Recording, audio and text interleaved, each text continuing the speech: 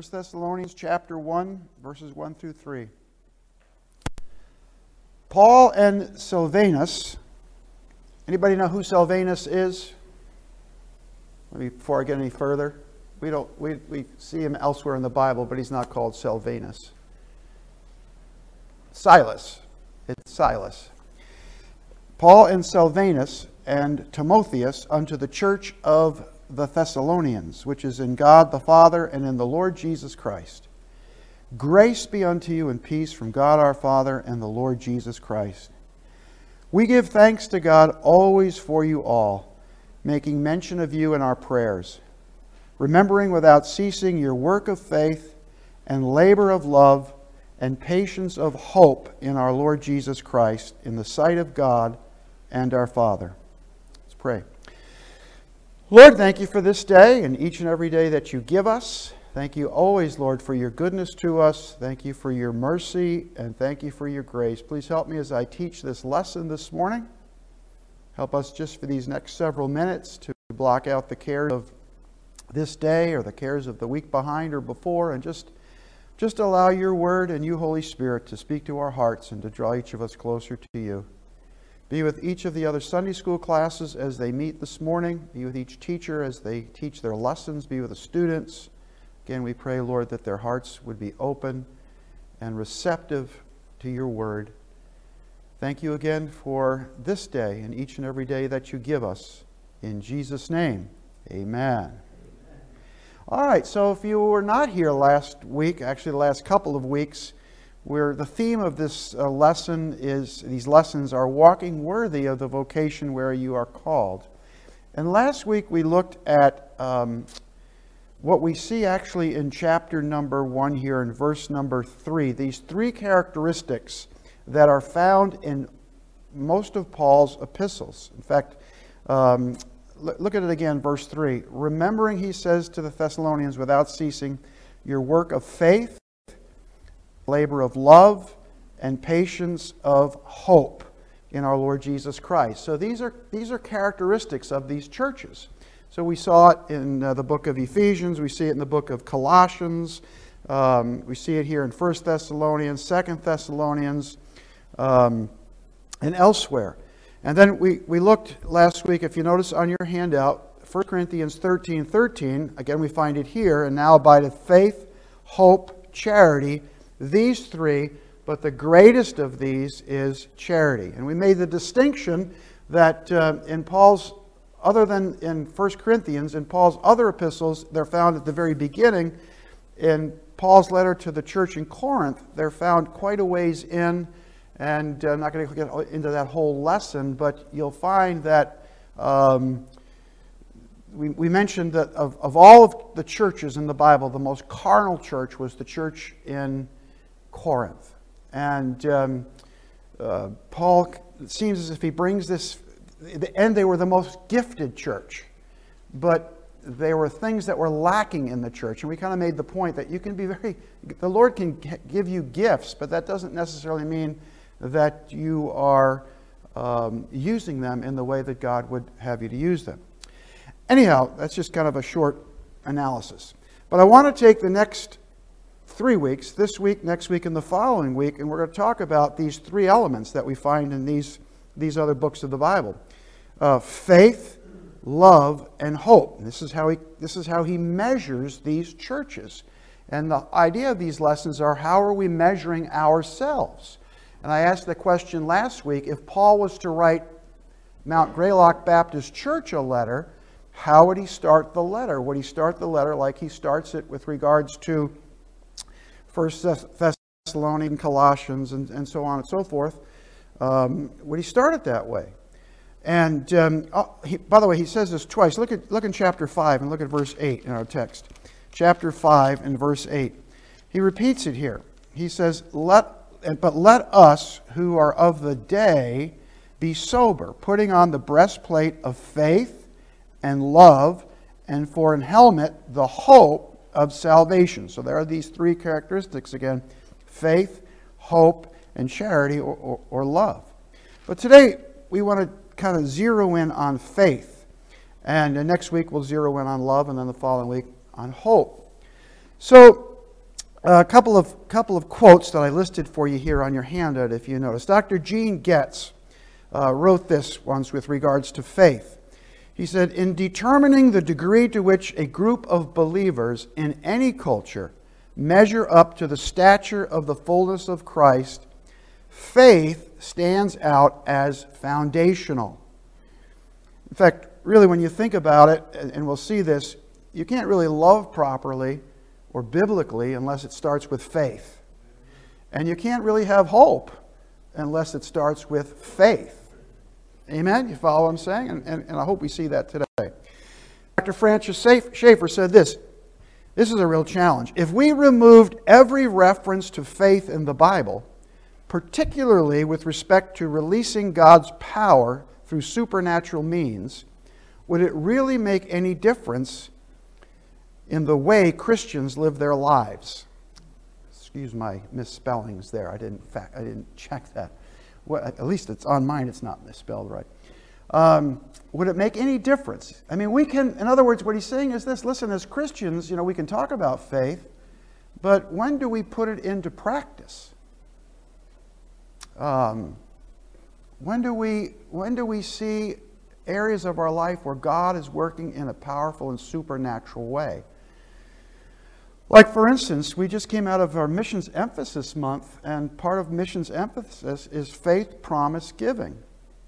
Is our giving based on an aspect of faith where we're depending upon God, or is it just a matter of we just rationalize things? Let me just give you an example. I heard this from a preacher by the name of Sam Davison many years ago, and he said this, pretty well-known preacher, with regards to giving and faith promise giving to missions. He said, "My wife and I always give an amount to missions so that it makes us a little uncomfortable." And you know what he meant by that? It meant they had to depend upon God to supply the need. Okay, that's faith. That's trusting God. The story of the woman who put in her 2 mites versus the man who put in out of his abundance. There was no faith with regards to the man putting in his abundance, but there was faith with the woman putting in really the last of her 2 mites. She had to depend upon God. That's faith. Now, in the bottom of page 1 there, where it says faith is foundational, 3 aspects to faith when we think about faith. First, when we talk about faith, it's thought of as a means of salvation. We're saved by faith. Amen? For by grace are we saved through faith, and that not of ourselves. It's the gift of God, and not of works, lest any man should boast. So when you and I came to know Christ as our Savior, we put our faith in a person who we never saw, but we heard about. And that, of course, there's the working of the Holy Spirit that's all involved in that. But it's a means of salvation. In fact, Paul remarks here, look at chapter 1 and verses 9 and 10 as he writes to the believers in Thessalonica. And if I remember correctly, I believe that this letter is written during Paul's 2nd missionary journey. He says this. I'll start in verse 8. For from you sounded out the word of the Lord, not only in Macedonia and Achaia, but also in every place your faith to Godward is spread abroad, so that we need not to speak anything. For they themselves show of us what manner of entering in we had unto you. Now here it is. How you turned to God from idols, to serve the living and true God, and to wait for his Son from heaven, and whom he raised from the dead, even Jesus, which delivered us from the wrath to come. There's a number of elements of faith in there, but in regards to saving faith, they turned. They were once worshiper of idols. Okay, like many of us in this room, or not many of us, but some of you were worshipers of religion, and you turned from worshiping a religion to worshiping the one true living God. Or some turn from not worshiping anything to worshiping the one true living God. And so that's a means of salvation. So when we talk about faith, we're talking about the idea that you get saved by faith. Follow me? Amen? That makes sense? All right. Then number 2 in the Bible, when it talks about faith, it talks about a body of truth or a system of belief. And we believe in a system or a body of truth. And that's what we hold in our hands. Amen? The Bible. It's the Word of God. That's a body of truth. And Paul makes mention of that when he writes to the church here in Thessalonica. He says this, look in 1 Thessalonians chapter 2, and now look at verse 11. He says, "As you know how we exhorted and comforted and charged every one of you, as a father doth his children, that ye would," verse 12, "ye would walk worthy," that's really the theme to this that's found in Ephesians, "that ye would walk worthy of God, who hath called you unto his kingdom and glory.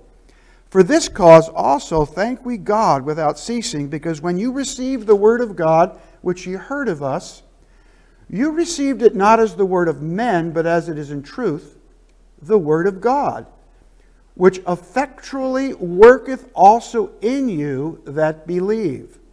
So just at the very end of that verse, where it says, "It effectually worketh in you also, in you that believe," there's really 2 elements. You believe by faith, and then this body of truth, and as the Holy Spirit leads and guides in your life, it has an effect upon your life. So this is the body of truth that we look to. We look to the Word of God. So when we say faith is foundational, so first we talk about we're saved by faith. There's a saving faith. And then there's this body of truth, which I guess I'll just call it a living faith. We live out our faith. We make application of the Word of God in conjunction with the Holy Spirit of God changes our lives. But then the third aspect of it is what we want to talk about this morning, is a growing Christian experience. Because this was what was important to Paul. If you remember when we were back in missions, emphasis month, one week I looked through the book of Acts and we saw how Paul started churches, but he would return to those churches to see how they were doing, and he would build them up in the faith, that they would be growing. The scriptures say, "Desire the sincere milk of the word," and how does that verse end? Who knows how it ends? "Desire the sincere milk of the word, that you may grow thereby." So we're supposed to be growing in our faith, and churches are supposed to be growing in their faith, meaning the people in those churches. And really in any church, if it's a healthy church, you're going to have people that are at all different stages of their spiritual growth. And we need to understand that.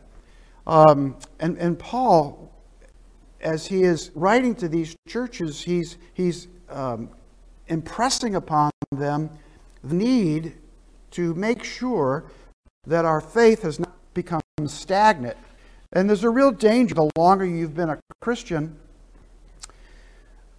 the danger really is that your faith can become stagnant. You kind of plateau. We all need to be thinking about, are we growing in our faith? Are we seeing God working in our lives? Has it just become routine, almost to the point of mundane?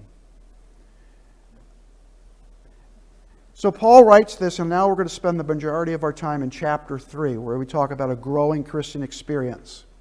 So this is on the back now of your handout. There's 5 different types of faith here that I've looked at and kind of dissected from this. So he says in verse 3, or chapter 3, verse 1, "Wherefore?" I mean, he talks about a means of salvation. He talks about this body of truth. He talks about how he was impressed with the fact that they turned from idols to serve the one true living God. But then he kind of zeroes in here, and this is a faith chapter in chapter 3. "Wherefore, when we could no longer forbear, we thought it good to be left at Athens alone, and sent Timotheus, our brother and minister of God, our fellow laborer in the gospel of Christ, to establish you and to comfort you concerning your faith." So this first faith is an established faith. In my Bible, I have the word established underlined, and I have the words your faith underlined, and I have a line drawn between the two of them.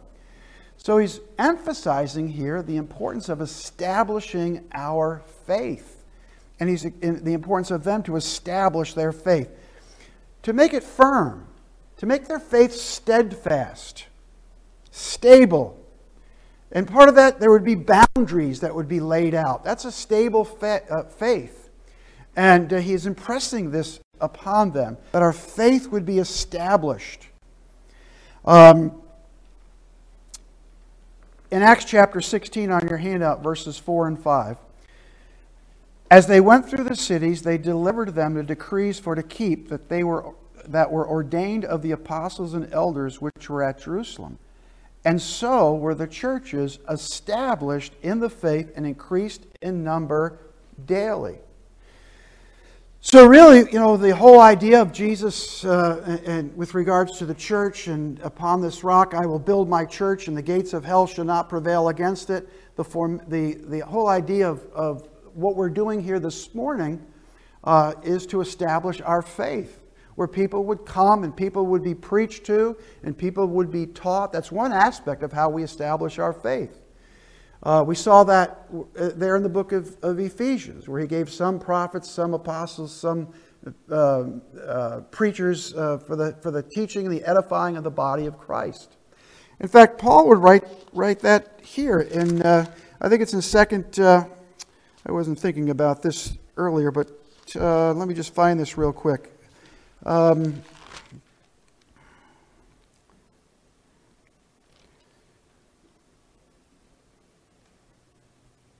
Look at chapter 5 and look at verse 11. He says this, "Wherefore comfort yourselves together, edify one another, even as also you do. And we beseech you, brethren, to know them which labor among you, and are over you in the Lord, and admonish you, and to esteem them very highly in love for their work's sake, and be at peace amongst yourselves." In other words, he's talking about the leadership there with regards to the church. And that these men have been placed in position, and they're in position to help to establish you in the faith. So obviously, coming and assembling at church is one way to establish our faith. So you tell me, if you're going to have your faith established, you need to have some ideas how you can establish your faith as well. How else can we establish our faith? To build our faith, to make it steadfast and firm. Jim? Yeah, just our daily reading of the Scriptures. You'll have a hard time having an established faith if you're not daily in the Word of God. Yes? Sharing our faith. That's an excellent way to establish your faith, because that way you're telling other people about what you have and letting them know about Jesus. That's good. What else? Obedience to the Word, establishing our faith. That's what I talked about. Our faith is established when we recognize there's certain boundaries that in fact, Pastor Ethan was teaching on that a week or two ago. I lose track of time about the importance of boundaries and God's laws, always for our good, not to hurt us. What else?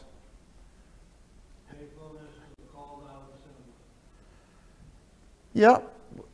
That's we mentioned that coming to the Lord's house. There's also we'll see later on in this lesson another aspect to that. What else? Anything else? These are all good things. Prayer, our prayer life. You have a regular prayer life, a regular Bible reading life. Anything else? Edify each other. Yeah, we'll talk more about that. That's part of the comforting faith, but that's true. Edifying, building one another up. We'll kind of see, I believe we'll see how we start with an established faith, and we'll kind of build on that as we look at these other aspects of faith. All of these are great. Anything else? Okay, so we have an established faith. Did you get a handout, Terry? Yes. Okay. We're in 1 Thessalonians chapter number 3. So Paul writes to them there, and he sent Timothy, the young preacher Timothy, his brother, his minister in the gospel, fellow laborer, to establish you and to comfort you concerning your faith. He wanted that faith. He wanted their faith to be built up, and he wanted it to be established. Now let's pick it up beginning in verse 3. That no man should be moved by these afflictions. Oh, let me just stop there before we move on to the next point. That's another reason that their faith needed to be established, because they were under affliction. And affliction will move people from the gospel. What do I mean by that? Affliction in people's lives will move them from being the type of Christian they ought to be. Anybody give me an example of that? What might move people from following the Lord? Because he was worried. Paul was worried. He said that no man should be moved by these afflictions. Anybody know, just offhand, what the afflictions were in Thessalonica?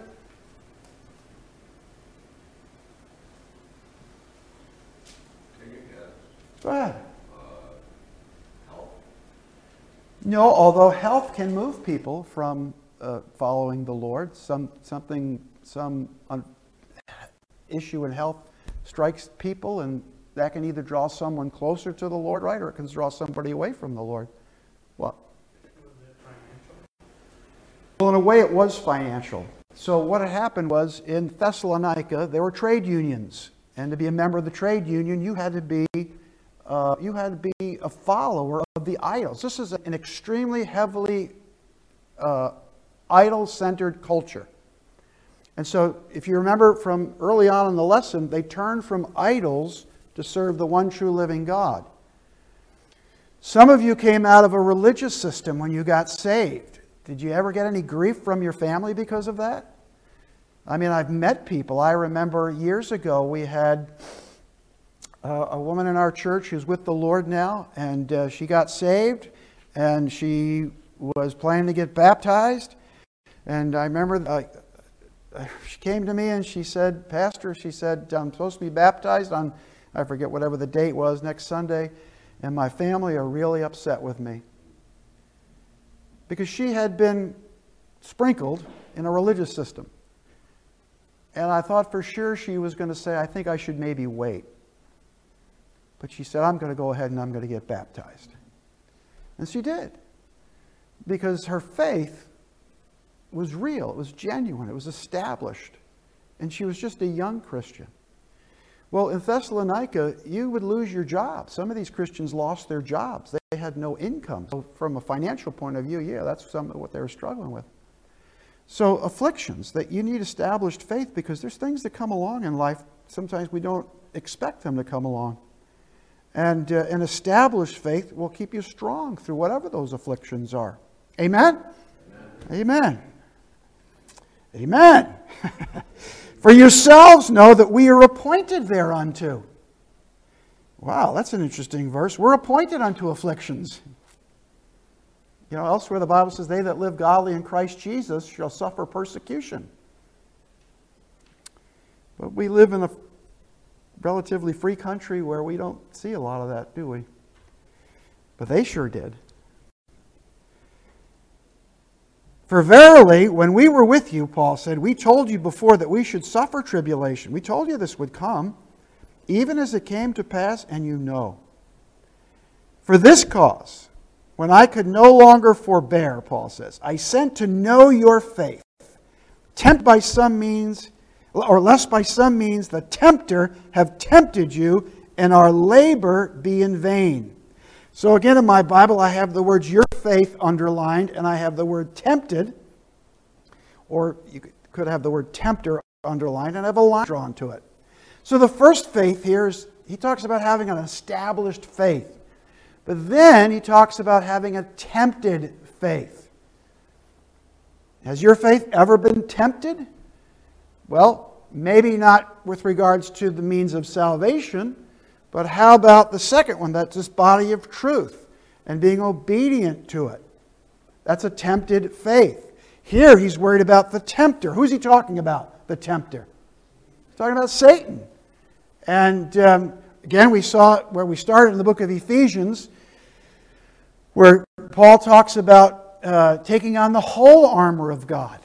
We wrestle not against flesh and blood, but against principalities and powers, against spiritual wickedness, against the rulers of darkness. And he talks about the breastplate of righteousness and the helmet of salvation, our loins girt about with truth, and the shield of faith, and the sword of the Spirit, and our feet shod with the preparation of the gospel of peace. He talks about all of this because there's a spiritual warfare. When you accepted Christ as your Savior, you have engaged in a spiritual warfare, whether you want to or not. It's just there, and you're going to have to deal with that. And Paul writes to these young Christians here. Remember, these Christians are only about 8 months old. And he writes to them, so important, he says to them, that your faith gets established, but he reminds them that your faith is going to be tempted. Look at chapter 2, look at verse 18. Wherefore, we would have come unto you, even I, Paul, once and again, but look who hindered him. But Satan hindered us. Oh. So Satan is in the hindering business. I've said from the early days that I've been involved in ministry, whatever God tries to build up, Satan will try to tear down. And he'll do it in different ways. He'll try to tear it down, try to tear it down, try to tear it down. But he reminds them of this, that their faith is going to be tempted. On our handout, James would say, let no man say when he is tempted, I am tempted of God. For God cannot be tempted with evil, and neither tempteth he any man. But every man is tempted when he is drawn away of his own lust and enticed. And then it goes on to say, when lust hath conceived, it bringeth forth sin. When sin is finished, it bringeth forth death. And there's all kinds of deaths that can take place. We often think, when we think of the word death, obviously that primarily we think of when a person gives up the ghost. They physically die. But Satan and temptation, there's marriages that come and die. And sometimes it can, listen, it can be between a man and a woman who are Christians. Because, yes, they've both accepted Christ as their Savior, but somehow or another, one or both of them are no longer involved in this body of truth, the Word of God. And no longer is there a growing Christian experience. And that can have an effect on our marriages. And marriages die. Relationships die. Sometimes churches die. And so we're to be careful of that. That's part of this faith that Paul is looking about in these churches. He says, I know your faith. He said, your work of faith. He was commending them for this. But he was warning them as well as he was writing to them. Verse 6, but now when Timotheus came from you unto us, and there's Paul, he's there in Athens. He's probably thinking, I wonder how those Christians are doing. You know, when I was in Israel on Sunday afternoon on our way to Tel Aviv, we tried to zoom into our service here. It's a 7-hour difference, but we were on a bus heading for Tel Aviv, and coming in, coming out, coming in, coming out of service. I was wondering, well, I wonder how things are going back home at church, you know? And but Paul was wondering that. He was wondering how things are going there. In fact, he had a real love for these people, a real concern for these people. Look what it says in chapter 2 and verse 7. He says, but we were gentle among you, even as a nurse cherisheth her children, so being affectionately desirous of you. We were willing to have imparted unto you not the gospel of God only, but also our own souls, because you were dear unto us. He's got a real care and concern. But now in verse number 6, he says, now when Timotheus came from you unto us, and brought us good tidings of your faith and charity, and that you have good remembrance of us always, desiring greatly to see us as we also see you. And so in my Bible I have good tidings underlined, and I have your faith underlined, and I call this abiding faith. He said that there was a good remembrance. He was thinking about them. He was caring about them. He had a yearning desire to see them and to see how they were doing. The idea of loving friends or loving family, loving one another in each of when we're together and when we gather together. Jim Atherton mentioned earlier about not forsaking ourselves together as the manner of some is.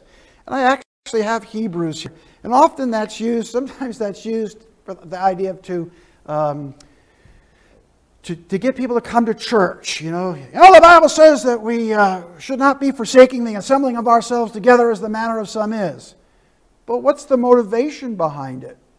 The motivation behind it is just not to get people to sit in a seat and to come into the building. But look on your handout, Hebrews chapter 10. Look what it says. Paul writes, I think Paul wrote Hebrews. Most people assume that he did. He said, let us hold fast the profession of our faith without wavering. There he is again talking about an established faith. For he is faithful that promised. Now look what he says. Let us consider one another to provoke unto love and to good works. Then he says, not forsaking the assembling of ourselves together as the manner of some is, but exhorting one another, and so much more as you see the day approaching. So what's he saying here? What's the motivation for us to come together? It's to love one another. It's to edify one another. It's to exhort one another in the faith. Not to tear one another down. Not to be gossips. Not to be critical. It's to love one another. Chapter 2 and verse 17 of our text. Again, look what it says. But we, brethren, being taken from you for a short time in presence, not in heart, endeavor the more abundantly to see your face with great desire. He couldn't wait to get back and to see them. And that's a binding faith. That's what our faith does. It should bind us together. Amen? Amen. Man, all right. Let's make sure you're all with me. It's kind of a quiet crowd here today. And then, I got to move quickly because we're just about out of time. And then there's a comforting faith here. And Deborah mentioned something along those lines earlier. Look at verse 7. Therefore, brethren, we are comforted over you in all our affliction and distress by your faith. So I have comforted, and I have that underlined, and your faith, and I have a line there. A comforting faith. Paul's faith was comforted when we hear of what's going on and how God is working. That should comfort us. When we see God working in people's lives, that should be a comfort. When we read a missions letter, we try to put a missions letter in every one of our bulletins, we should be comforted by the fact that God is working. I think today's missions letter is from the Mortensons? The Mortensons in Honduras. And when we read that, we should be comforted in the fact that we're having a part in what God is doing in Honduras. And seeing people get saved and lives being changed. A comforting faith. When we see one another and when we assemble together in church, we are to be comforted by that. And to know our brothers and sisters are serving the Lord. Paul would write in Philippians, only let your conversation be as it becometh the gospel of Christ, that whether I come and see you or else be absent, I may hear of your affairs, that you stand fast in one spirit, with one mind, striving together for the gospel. A comforting faith, when we're striving together, when we're pointed towards the same goal. We're comforted in that. I went downstairs on Wednesday night, picked up the kids on the bus on Wednesday, brought them to church, and then went down just to see the beginning of the Wednesday night Bible club downstairs, the kids club. And it was really comforting for me that all the kids were sitting in a circle, and I don't know what they were going to do, but they were going to do something down there. And just to see all of those children down there as they're being ministered to. And somebody made dinner. I don't know who made the dinner, but I had a few of the meatballs. They were pretty good. And but it's just people doing things and comforting one another and edifying and exhorting one another. And Paul was looking for that as he wrote to these churches. By the way, if you were here last Sunday morning, you would have found that in 1 Corinthians, they were not doing any of these things. And we went through it. You read through 1 Corinthians chapter 1 through about verse 12. And everything that we're talking about today was missing from the most gifted church in the Bible. Gifts as far as the gifts that God gave them. They were missing these things. And Paul has to correct them with regards to this. And then now you might be looking at me and saying, well, is that us? No, I don't know if that's us or not. I'm just teaching you and preaching you this portion of God's Word for us to reflect upon it. And so we finish with this, the lack of faith, verses 10 through 13.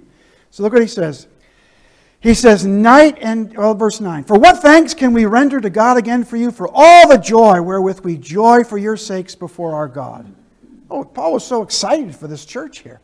Night and day praying exceedingly that we might see your face and might perfect that which is lacking in your faith. Oh, let's just stop there. So, do all of us have some area of our life where our faith is lacking? Yeah, we all do. And this church here was a good church. But Paul understood, and it doesn't matter how good a church is or not, everybody, individual and even within a church, there's aspects of our life where our faith is lacking. And sometimes it's because we've just begun to kind of rationalize things in our Christian faith and not step out by faith and not see God work. And he understood that. He understood that. We all lack. Look at your handout real quickly. Luke 17:5. And the apostles said unto the Lord, Lord, increase our faith. Well, the apostles needed their faith increased too. Amen? But does anybody, you probably don't know, does anybody know what the context of that, what was happening, what Jesus was teaching them prior to Jesus saying, or the apostles saying, Lord, increase our faith? Well, I'll tell you quickly because we're out of time. It's when Jesus had taught, they had asked the question, how many times should we forgive? 7? And what did Jesus say? Yeah, and it's right after that the apostle says, Lord, increase our faith.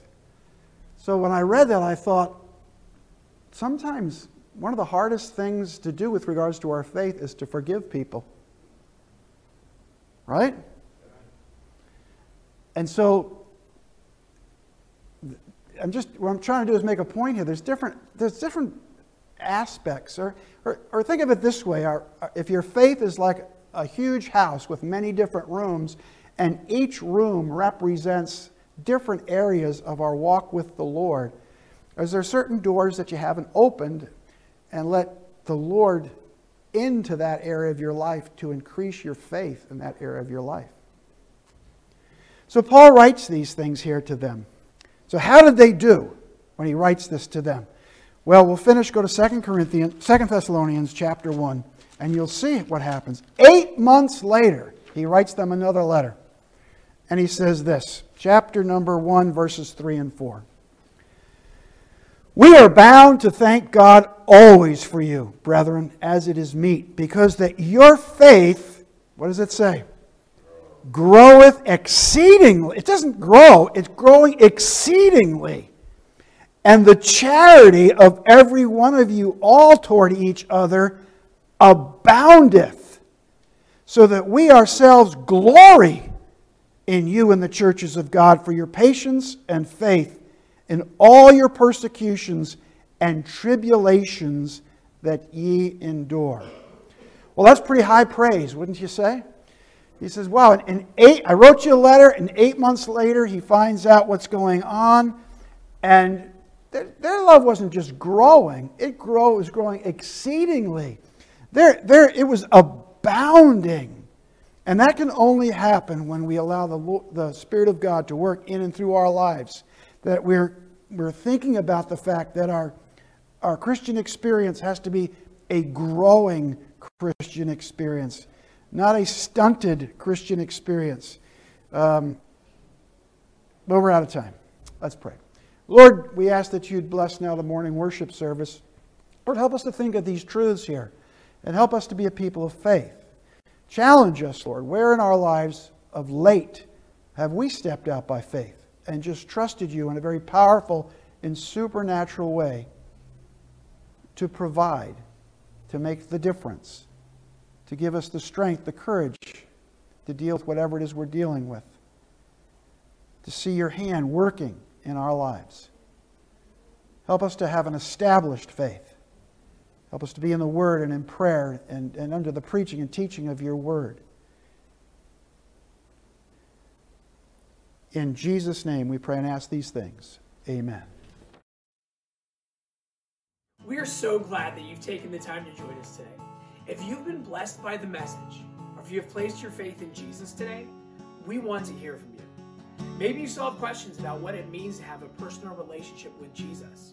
Please let us know, and we would love to answer those questions from the Bible.